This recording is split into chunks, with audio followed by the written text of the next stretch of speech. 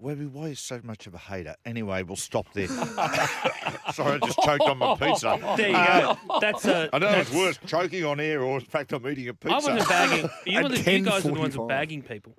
Ooh. Jane Fonda there. Anyway, it's time for a little slice of Denan. Her love shines over my horizon. She's a slice of heaven. Now you caught up with the great Phil Gould. I did. Firstly, how did it come about? So basically, I do some stuff with Nine sometimes, and they they organised it. They reached out and said, "Would you be happy to do Gus Gould?" I was like, "Why do you?" Of course, I'd be happy to do it.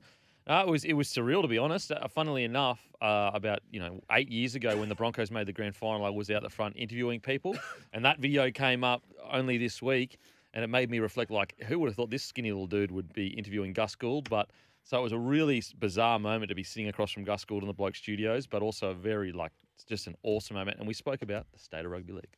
I personally believe that the game's in the best position it's ever been in. I think that we've definitely got issues in the game. I think we'll always have issues in the game. But do you think the game is as good as it can be right now, understanding there's always going to be issues? Or do you think that there's areas that we really need to improve?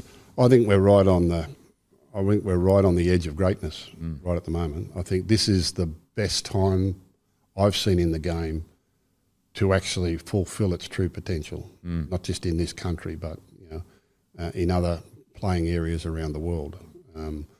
There are a couple of factors that do that. I think that the Super League war was one thing. The formation of the commission and removing media ownership was a second thing that's led to this. And COVID.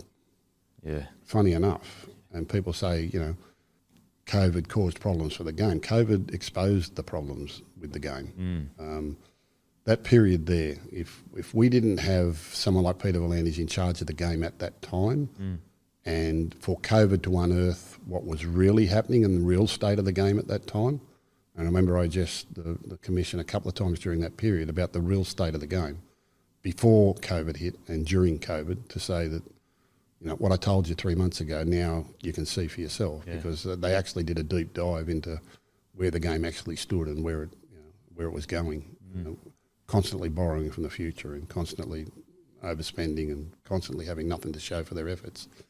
And facing the real fact that if we didn't get the game back on the field, the game was in real trouble. That's how things had got. Yeah.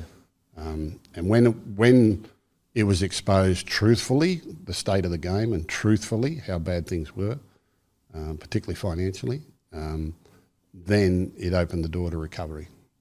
And surviving COVID better than anyone else, and then coming out of the back of COVID as a country, what it's done for us coming out of COVID and all those lockdown periods, whether you agree with them or not, that's what we went through and come out of it, to now looking at the crowds we're getting at games, looking at the atmosphere at Newcastle, in New Zealand, and home grounds that are selling out virtually on a weekly basis in suburban grounds, and the new stadia that we've got, the new Parramatta Stadium, the new Allianz Stadium, we'll eventually have refurbishment there. We've got all these teams in the competition now that are building new facilities, and and I do think we'll get to 20 teams at sometime in the next decade. I do think we'll play in conferences. I think it'll be a wholly different world in 10 years' time, 20 years' time. And thankfully now we've got people that are thinking about that. Yeah. People didn't look beyond their own contracts or their own time. Yeah. There was no one really trying to leave a legacy for the game or planning what the game should look like in all that time. We're still a little bit ad hoc. We still knee-jerk reaction. We change rules and do silly things with that. And we make decisions, for the wrong reasons, and to fix a problem today that only creates a problem down the track. But I think the V'landys era will be recognised as the one where the most positive changes have taken place, and gives us we've got to get there yet. Yeah, we're not there yet. The self-interest and selfishness which has inhibited our game if we stop navel-gazing and worrying about the day-to-day media wars and intricacies of that, and get our minds on the bigger picture and actually have smart people in charge of the direction of the game, I think we're on the verge of greatness. Two things there. Number one, I could not agree with Gus more about the COVID period. I don't think there's many organisations that handled the COVID situation better to assess what we had to do. And the second thing is it shows the power of Peter Volandi's, the fact that Gus is on board, where other times it was touch and go in their relationship. We'll take a break, and coming up, we've got sound advice.